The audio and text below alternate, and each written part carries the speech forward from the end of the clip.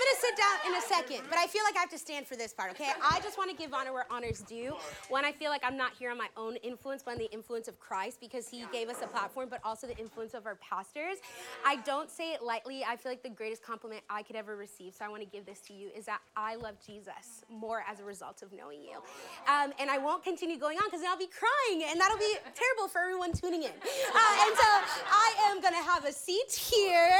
My legs do reach the bottom of the floor, so that's going to be so fun today. I just want to speak, yes, specifically to the leaders of Shoreline City and anyone tuning in.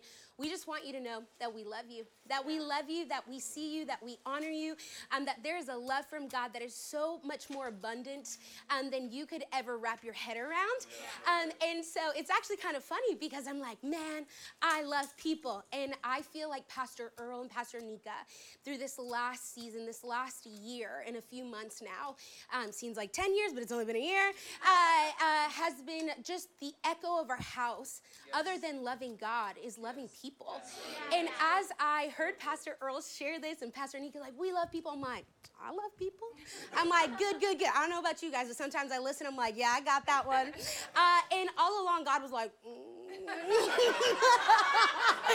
felt like he went, and so I was like, I love people who don't believe the same things in me, people who have done wrong to me. I love people.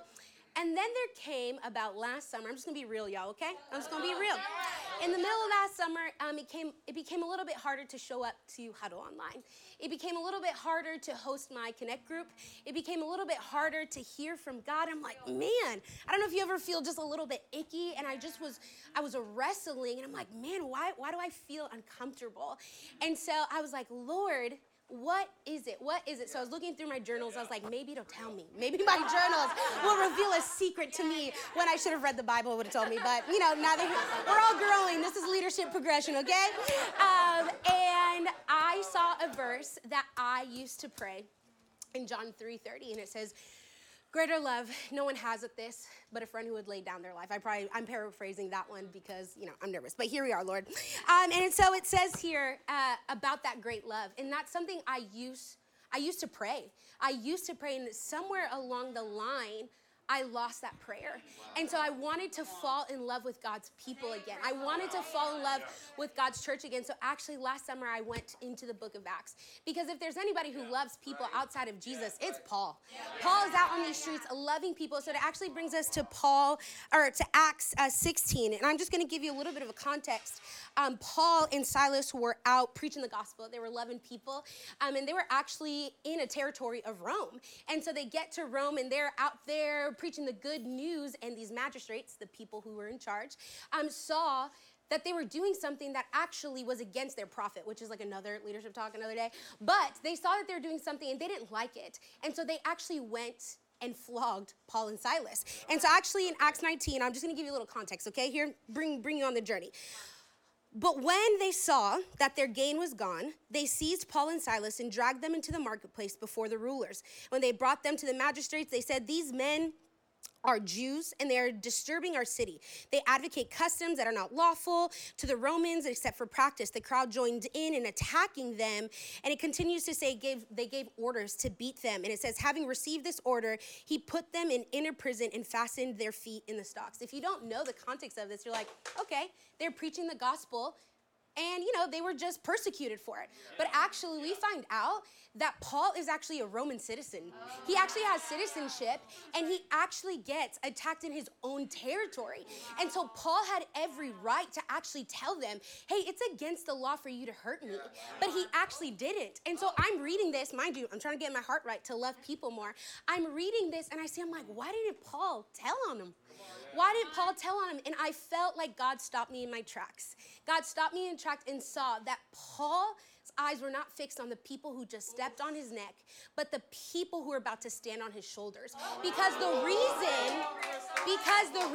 and I know this is a lot of context all to get to here, but I'm saying this because the reason that Paul didn't say anything was actually because he was stopping further persecution to the church.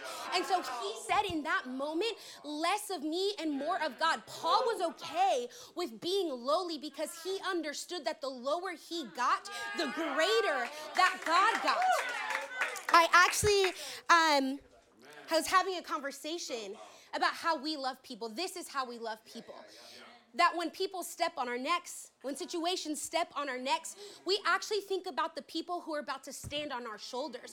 And so the reason I wasn't loving people well, the reason I was getting uncomfortable is because I had my life laid down when I said yes to Jesus. I had my life laid down, some of you, when you said yes to your marriage, and something happened and it stepped on your neck. And instead of laying down, you got up and you're like, wait, what was that? What was that? What was that? And somehow we got proud that it was no longer my job to lay down my life, but it was my job to stick up for myself. And when I read the context of Acts, when I read the context of Paul, it is not my job to stick up for myself. It is my job to make a way for people to stand on my shoulders. Actually, Paul says something super interesting in 2 Corinthians 12:15. He said, he was talking to a Corinthian church, and he was actually apologizing for something he did. And he said, I will very gladly spend and be spent for your souls. I will gladly spend and be spent for your souls. Nothing about leadership is glamorous, but it's glorious. And I feel like if that could be the song of our heart, if that could be the song that I will gladly spend and be spent for souls, I feel like we would love people better. I feel like we would preach the gospel better. I feel like we would wash feet better. I feel like we would be better husbands, wives, co-workers, politicians. And so that is my mandate to every single one of us. That we would fix our eyes on Jesus, that we would love people so well that we would know that we are called to lay down our life so that people can stand on our shoulders. Because here's the thing. When I am not in position, the people who were counting on me to stand tall, they also fall. And all I know is that as a leader, as a disciple, when I stand before the King of Kings, I want to hear, well done, good and faithful servant. But also when I look back, I want to see a line of generations of people that I made way. Because if I made way just for me, what was the win? What was the win? So leaders, I want to encourage you to keep laying down your life. I want to encourage you to keep loving people.